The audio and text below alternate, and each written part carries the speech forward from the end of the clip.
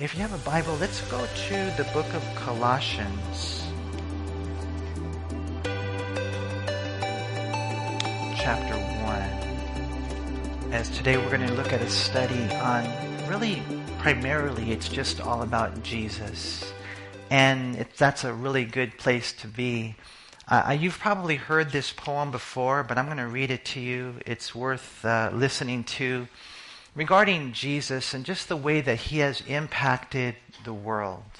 It's called One Solitary Life. It was written by a man named Dr. James Allen Francis.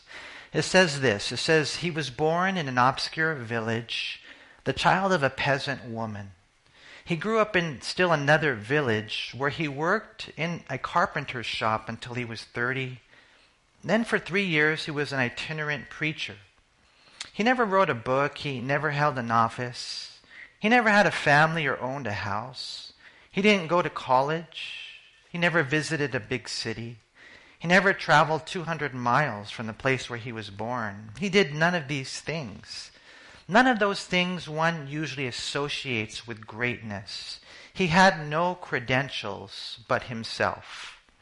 He was only 33 when the tide of public opinion turned against him. His friends ran away. He was turned over to his enemies and went through the mockery of a trial. He was then nailed to a cross between two thieves. While he was dying, his executioners gambled for his clothing, the only property he had on planet Earth. When he was dead, he was laid in a borrowed grave through the pity of a friend. 20 centuries have come and gone, and today he is the most prominent figure in the history of human race.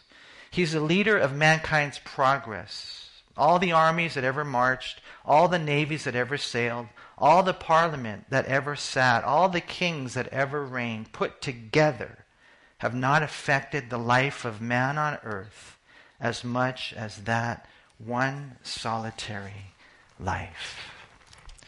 You know, for those of you who are Christians, you know how awesome Jesus is. But for those who aren't, you look at history, and you can see there is no one like him. You know, and that's important for us because as Paul's writing to the Colossian church, you know, they're struggling. They're being tempted to add to their faith. They're being tempted to go in different directions. And part of the reason is because someone was lying to them and telling them that Jesus wasn't enough, that Jesus wasn't sufficient.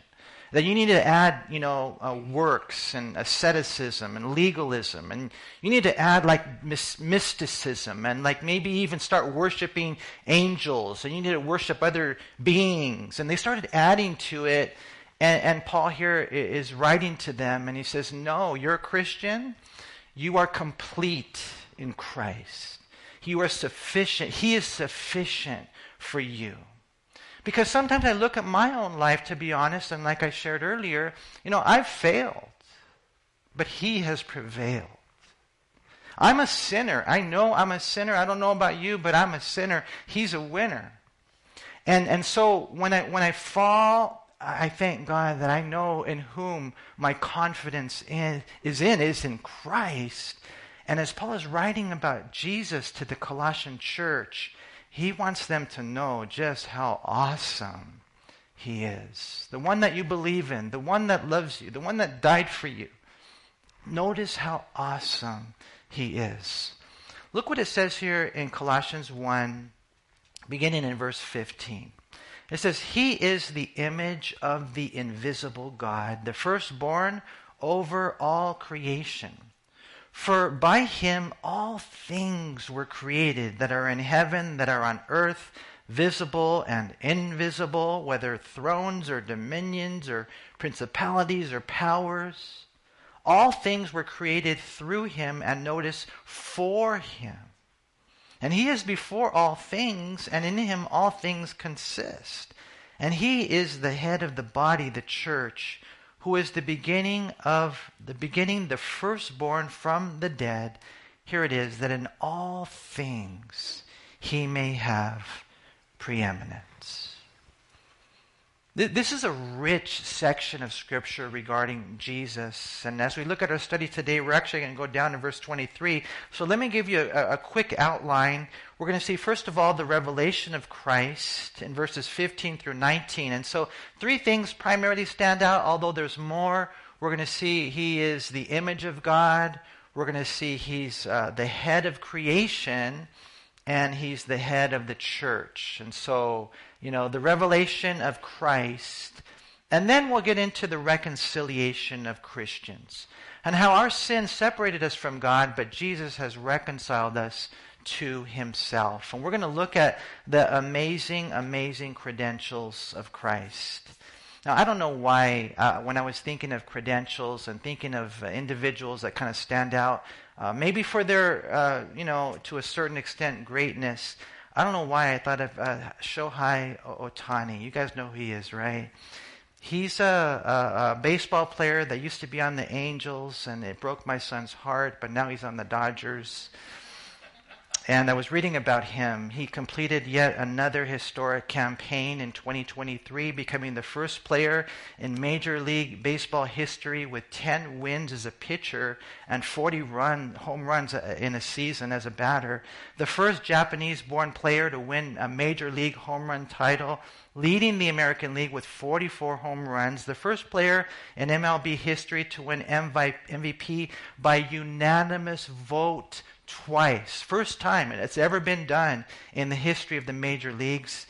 The first Japanese player to have the most popular Major League Baseball jersey sales. And so what happened after the 2023 season, he signed a 20-year, I think is this right, $700 million contract? Is that right? And so, why did he make so much money? Because of his credentials. We look at that and I know it's just a baseball thing, but here Paul is giving the credentials of Christ. And as we look at this, for me, I'm just like, Lord, this helps me a lot because I fail. I know who I am apart from you, but thank you, Lord, that you're the one that I believe in. We see that first thing there in verse 15 is that he is the image of the invisible God. If you ever wondered what God the Father is like, then you just study his Son, right? You just read God's word on the life of Christ, and you'll be able to see what God is like. He's the image of God.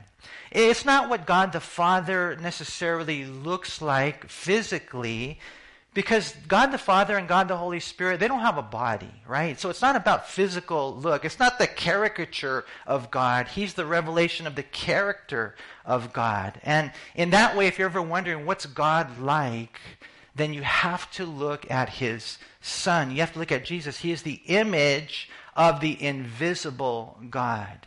And as you study the life of Christ, how did he treat children? Oh, he welcomed them, didn't he? How did he treat women?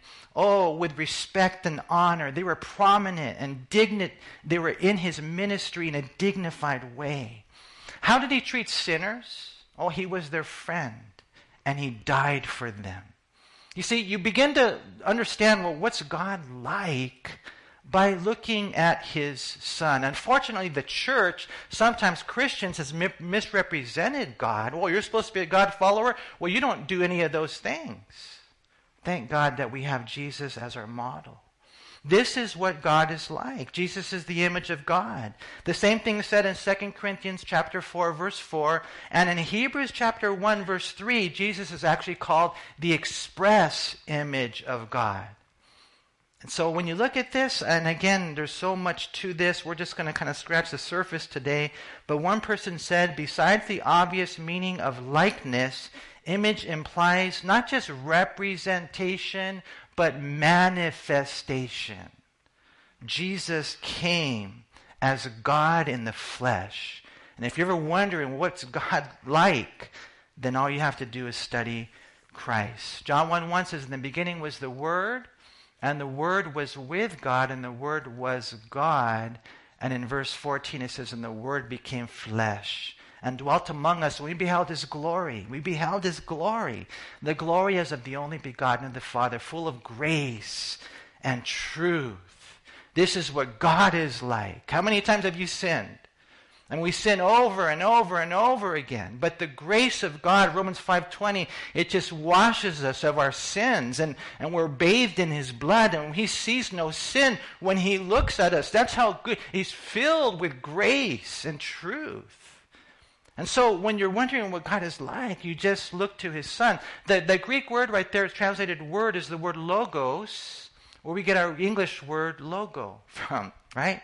And so, when you're wondering, well, you guys know what a logo is, right? We've talked about this before, that check mark. What's that a logo of? It's kind of like that.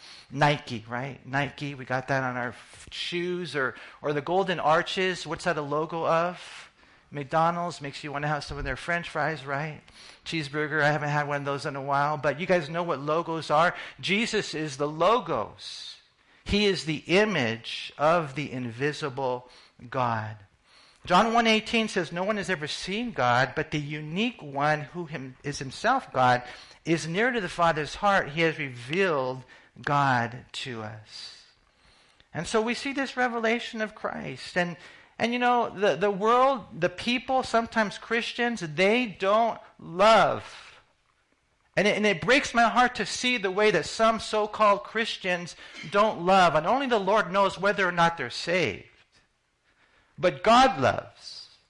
Jesus loves. When I want to know what God is like, I don't look at other Christians. I have to look at Jesus, his love, his amazing mercy.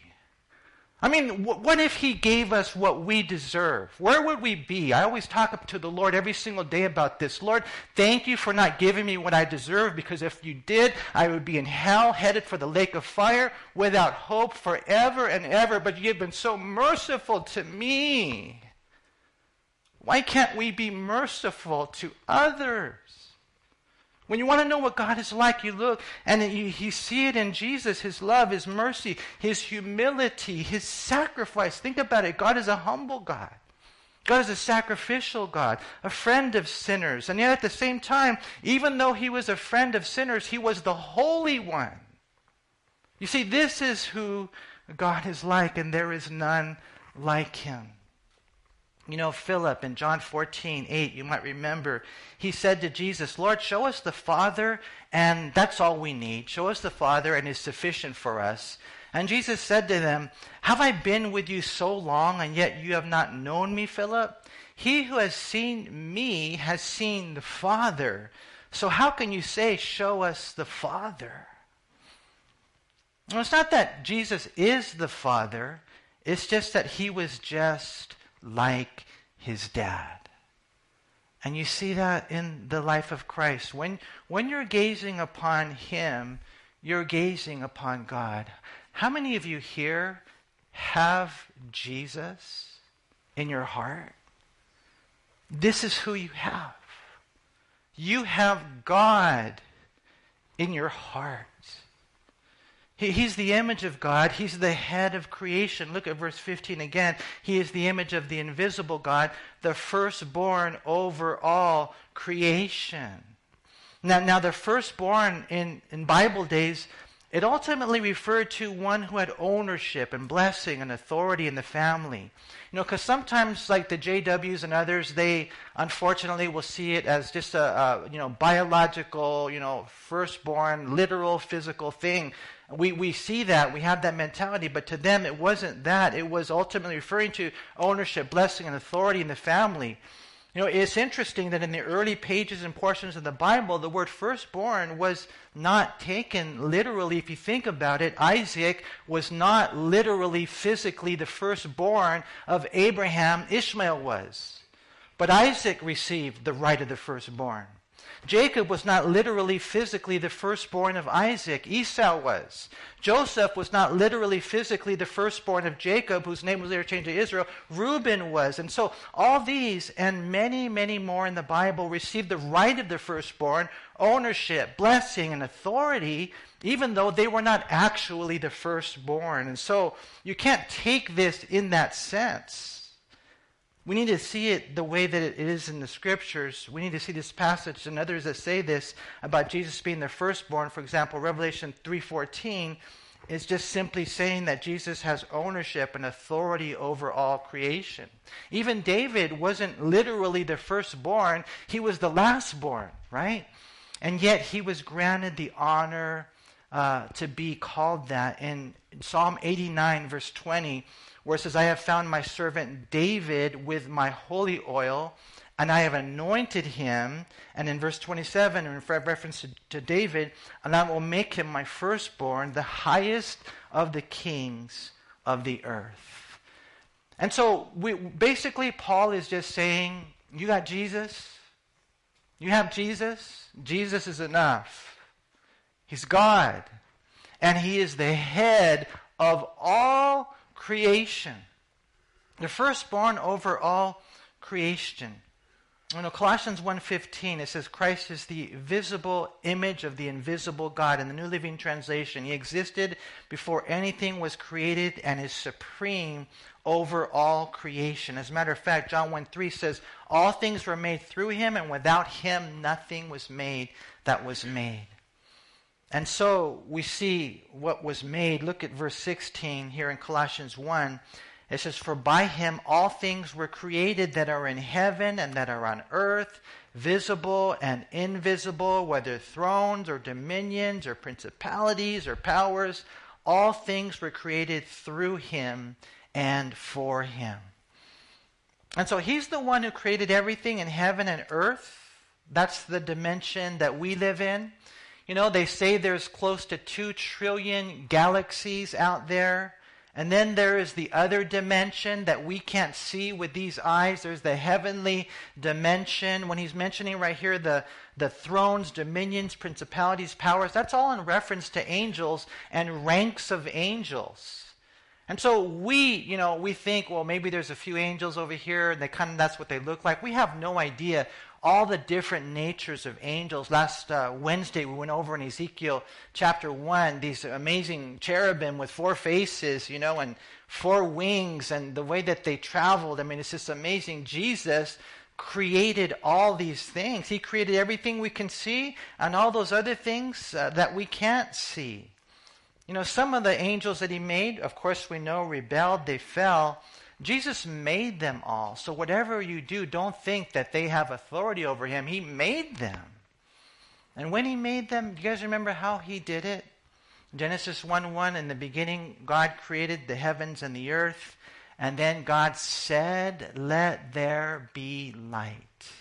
Jesus, the one that you have, the one that you trust in, the one that lives in your heart, is the one who spoke everything into existence by the power of his word. Even though we have failed, he has prevailed. Jesus is enough.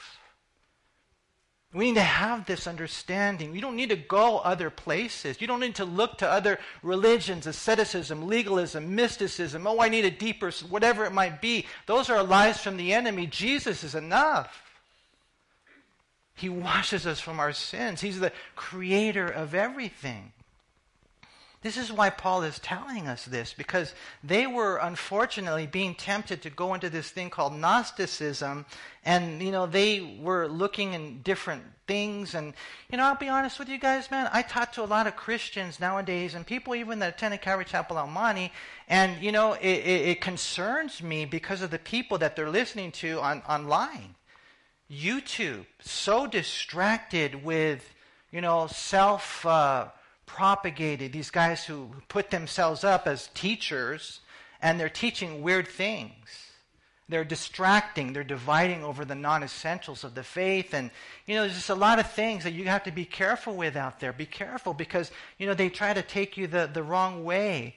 You need to worship angels, is what they were telling the Colossian church. Why would we worship any aspect of creation?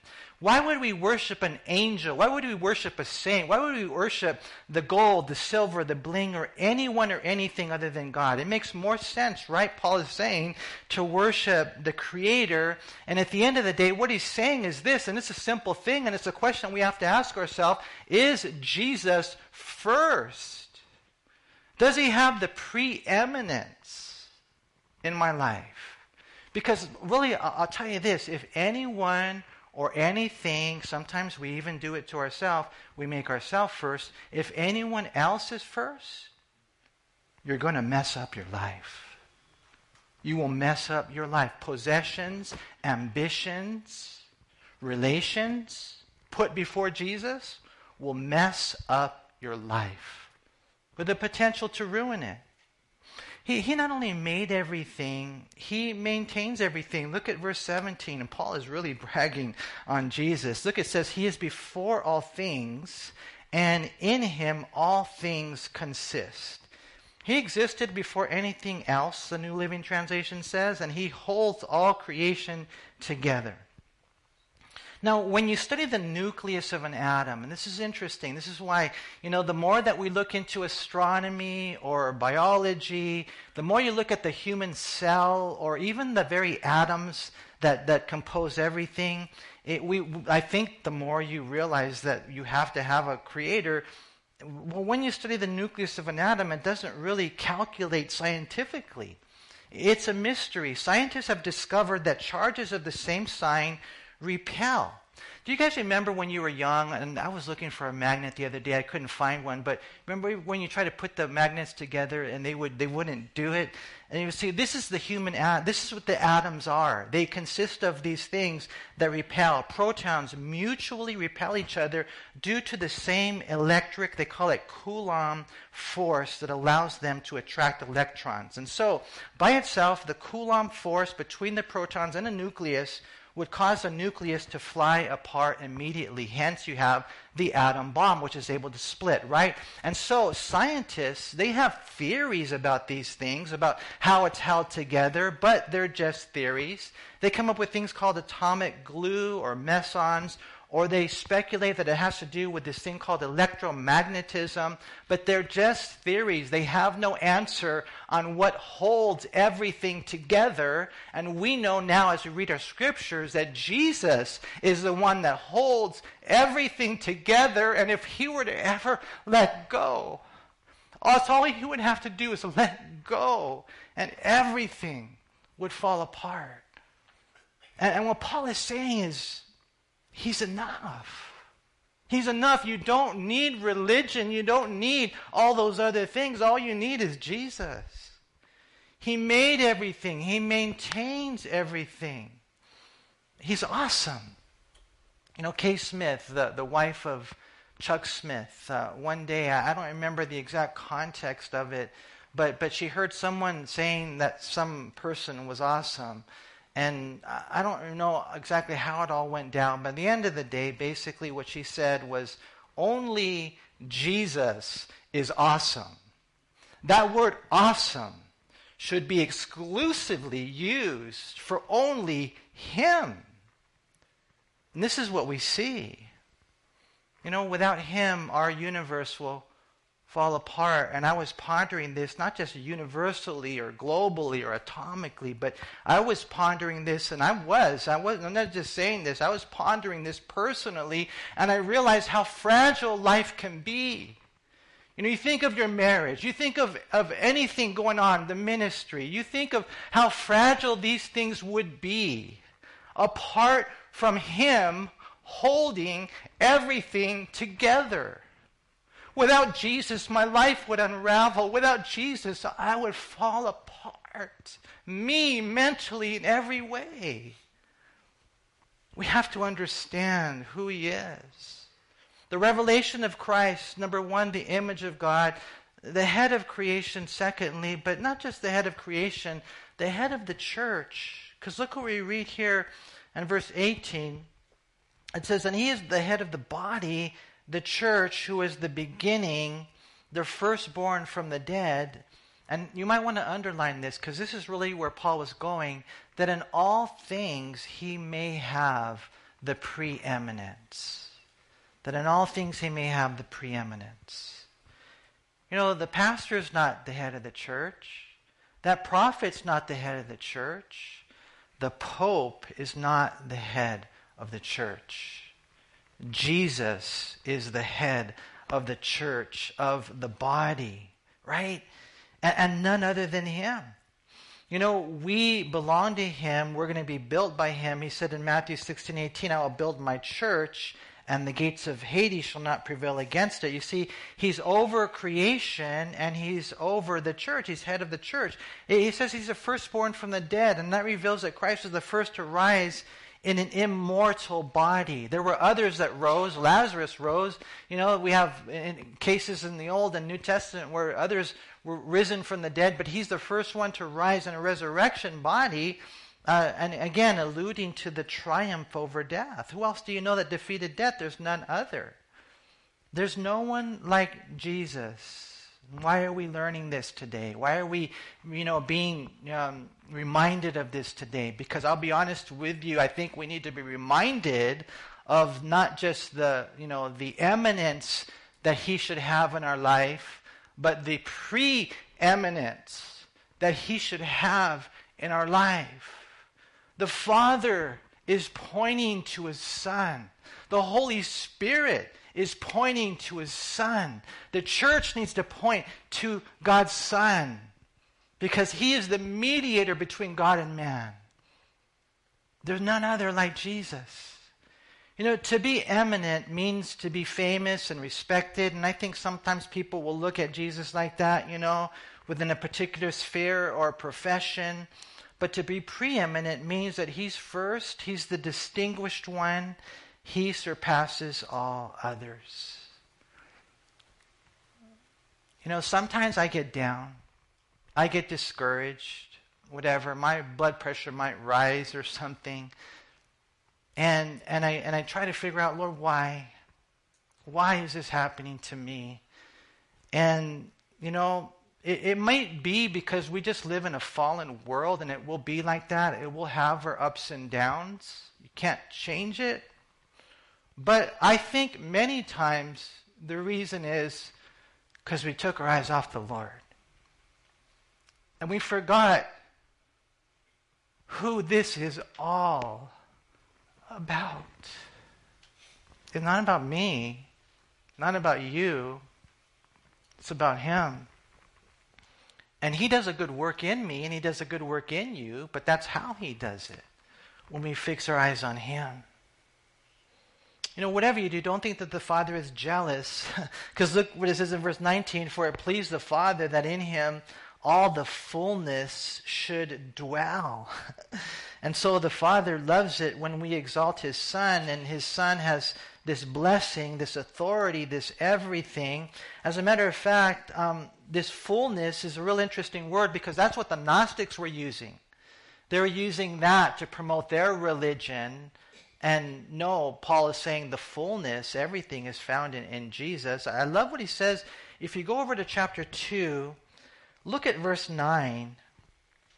Colossians 2, verse 9. It says, for in him dwells all the fullness of the Godhead bodily, and you are complete in him, who is the head of all principality and power. And it's not just a lesson on Christology. It's not just a lesson on theology. It's a truth that God wants us to ponder because he wants you to have that type of assurance. Because when I look in the mirror, I don't have it. When I look at myself, I don't have it. None of us should.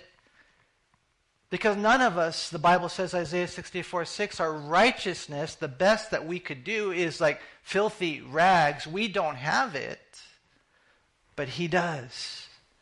And you are complete in him. And so Paul here, as he's writing about the revelation of Christ, he then gives us the reconciliation of Christians. Because notice again, he says in verse 19, for it pleased the Father that in him all the fullness should dwell, and by him to reconcile all things to himself, by him, whether the things on earth or things in heaven, having made peace through the blood of his cross. See, salvation is reconciliation with God.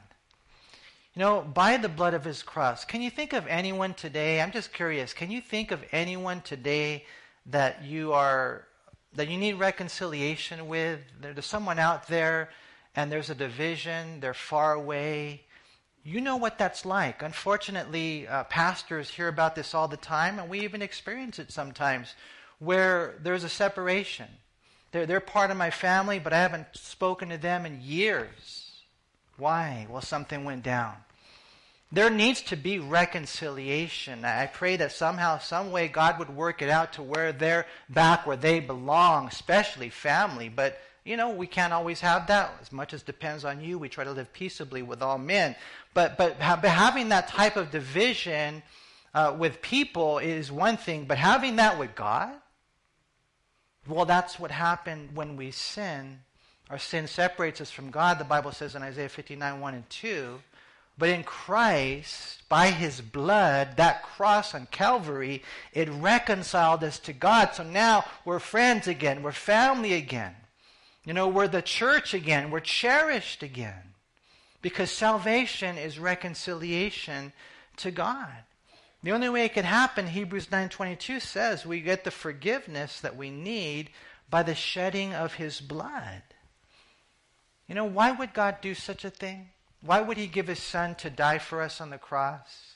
Well, the Bible tells us in John 3:16, because he loves us.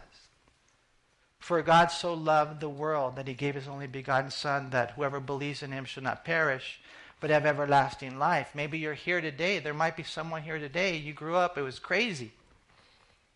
And you're still wondering, man, Lord, does anyone really love me? Sometimes you wonder about relationships. Are they in it only for what they can get out of it?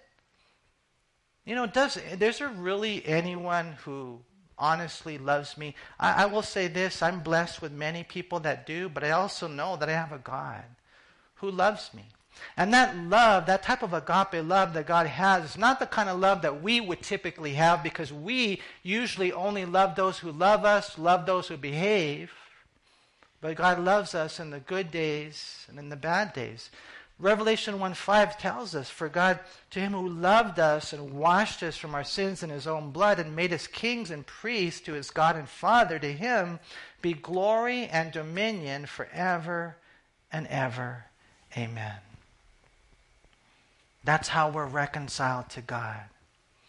You see, to make peace with former enemies happens by the blood when it comes between us and God. And now by faith, we're family, we're friends, we're his children, we're his church, we're his cherished, we're his bride, we're his body, we're his beloved. That's who we are, you guys. Christianity is the only religion in the world where it's not about your behavior, it's not about your works. You can't earn your way to heaven. We know that according to the Bible. Only it's about his work and what he did. Verse 21 says, and you who were once alienated and enemies in your mind by wicked works, yet now, there's this word again, he has reconciled in the body of his flesh through death to present you holy and blameless and above reproach in his sight. At one time, some of you guys maybe were raised in the church and it wasn't as dramatic. I know for me, I definitely remember my life before Christ, and I can definitely see this clearly. We were alienated. We were aliens in one sense from a bottom world, from a different world. We were strangers. We were foreigners to the promise. This would definitely apply to the Colossians, right? Right here it talks about how we were God's enemies in our mind. And think about the thoughts that we think. Think about how sometimes that right there, the things that go crazy. And not only that, I've been talking to people, and you guys I'm sure do too. You talk to people who don't believe there is even a God. They're atheists. Their mind. To me, to think that there's no God, no creator, no designer, I believe that takes more faith than it does to believe in a rational, intelligent being who created us. But that's their mind, that's their thinking, that's their belief, that they're out there. And then, in their minds to think, well, Jesus, there can't just be one way to God. There's got to be a whole bunch of ways to God. And Jesus said, I'm the way, the truth, and the life, and no one comes to the Father except through me. And so C.S. Lewis said, in all reality, when you look at all the claims of Christ, either he's a liar, a lunatic, or he's Lord. And we know he's Lord. But in their minds, they're alienated from God. The thoughts that they think, that conceive evil, then it goes on and behaves in wicked ways. We were once there. We were enemies with God. And yet he reconciled us. And he busted the move, man. He was the first one, right? He came to us on Christmas Day. He came in the body of his flesh. And again, you guys got to know this. Jesus, Colossians, again, Gnosticism taught that Jesus didn't come in the flesh, that there's no way that, that could happen, that he came as a phantom, walking but not leaving footprints. No, Paul said he came in the flesh. He died on a cross in order to present us, it says in verse 22, holy and blameless and above reproach in his sight. That to me that just blows me away. As I get older, I'm getting more blemishes. I don't know if it's, cancer. I don't know. I'm getting all these spots and things are growing. I've got a brain right here and I don't know if I need to get it removed and stuff. And it just seems like the blemishes are getting worse. And, you look at your body and God says one day you will be presented before the fathers. Think about with his eyes of omniscience, scrutinizing every fiber of our soul, and we will have no sin. None. Why? Because of your faith in Christ. There was a day, there was a moment, it was real, it wasn't just religion, where you said, I am a follower of Jesus Christ, I'm a believer in the Lord Jesus Christ, and I'm not ashamed. Not ashamed. Paul here says one day he will present you faultless. Imagine that. Reconciliation, salvation. Imagine the presentation. I'm reminded of the time in the book of Numbers when Balaam was hired to curse the children of Israel. And he was hired by the king of Moab. Go up on the mountaintop and take a look at all of them and see if you can curse them. And he couldn't curse them.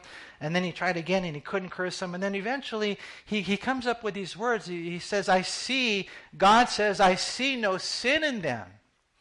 I see no iniquity in them.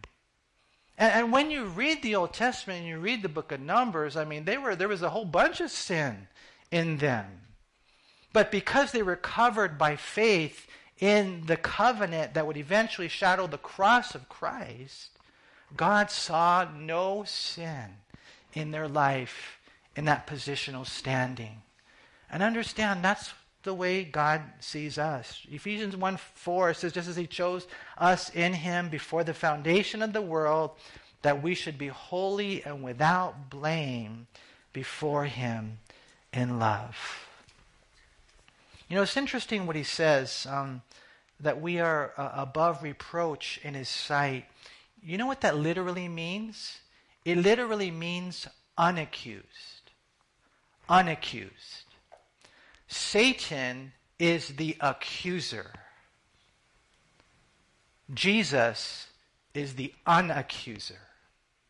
All those accusations that the enemy throws your way day after day, Jesus undoes them, whatever the word is.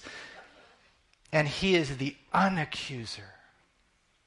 You see, we have no sin because of him. Isaiah 1, come and let us reason, he says.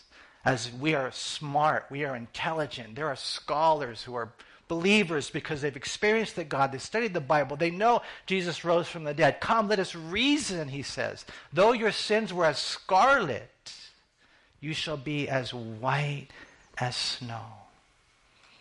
And so, what we find right here, it's just wonderful to be part of God's family, free and forgiven.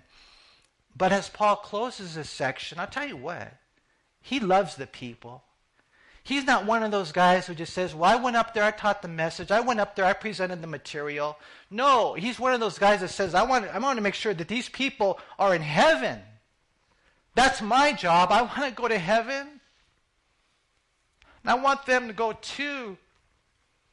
Because I know we're living in a crazy world where Satan is a liar. And the media and all this world that's coming against Christianity and what we believe about Jesus, they're trying with all their efforts to take you away from the Lord. And as Paul here, he shares, I got to warn you though. Look at verse 23. Again, if we pick it up in verse 22, in the body of his flesh through death to present you holy and blameless and above reproach in his sight. But then he uses the word if. If indeed you continue in the faith, grounded and steadfast, and are not moved away from the hope of the gospel which you heard, which was preached to every creature under heaven, of which I, Paul, became a minister. Again, you might want to circle the word if. You guys, we have to continue in the faith. I like the way the New Living Translation puts it. You must continue to believe this truth and stand firmly in it. Don't drift away from the assurance you received when you heard the good news. People don't normally choose to drift away, but little by little, I won't read today, I won't pray today, I won't obey today.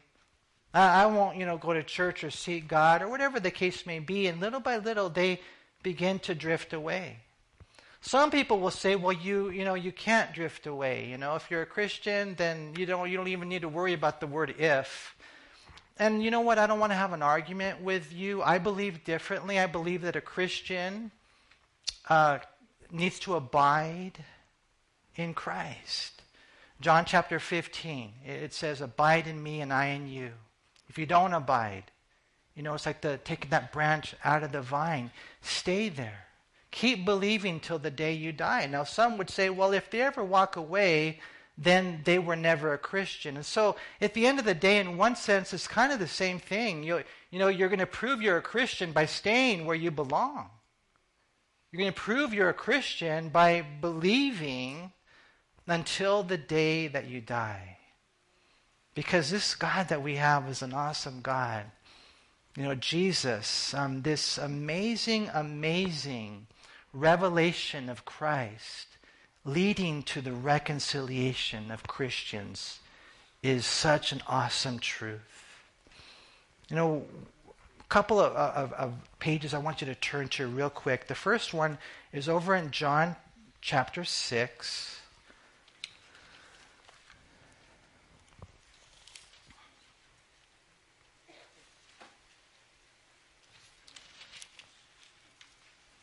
And look at verse 66. John 6, 6, 6. You guys can't forget that one, huh? It says, from that time many of his disciples went back and walked with him no more. And then Jesus said to the 12, do you also want to go away? But Simon Peter answered him, Lord, to whom shall we go? You have the words of eternal life. I trip out, and I'm going to have to share this with you guys.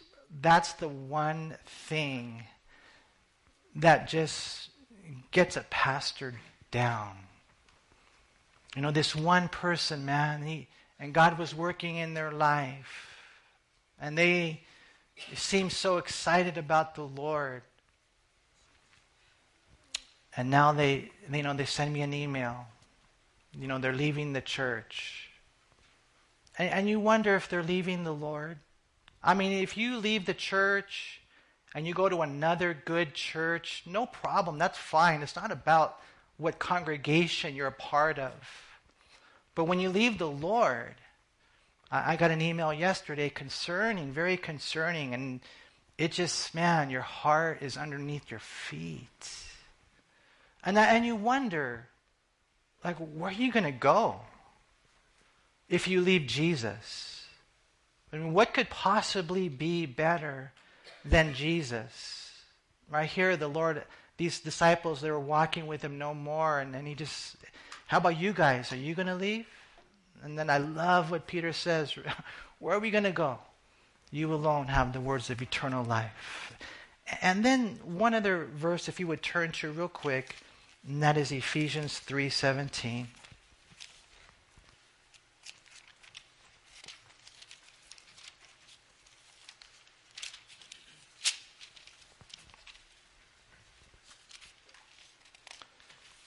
Page 1656.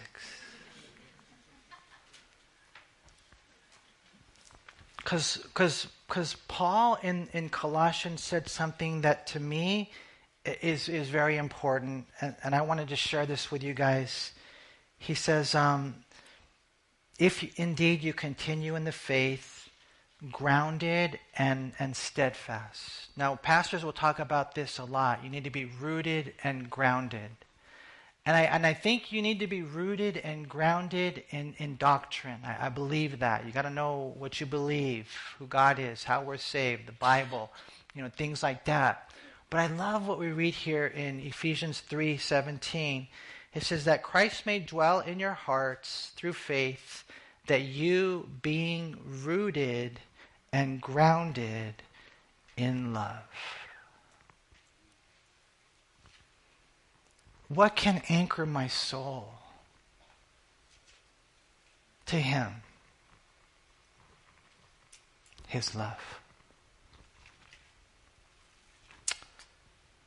No one loves me like he does. But that's okay.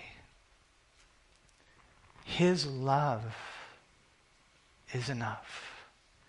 And when we let that sink in, I know we won't go anywhere else.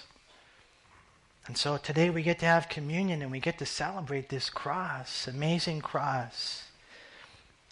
And so I just thank God for that. If you're here and maybe you've never accepted the Lord into your life like we're talking about today, I pray that today you would admit you're a sinner, turn from your sins, and receive Jesus Christ as your Lord and Savior. You can do that right now. If that's you and you want to do that, I'll lead you in a prayer. Maybe you drifted away. God wants to bring you back. That's how much he loves you.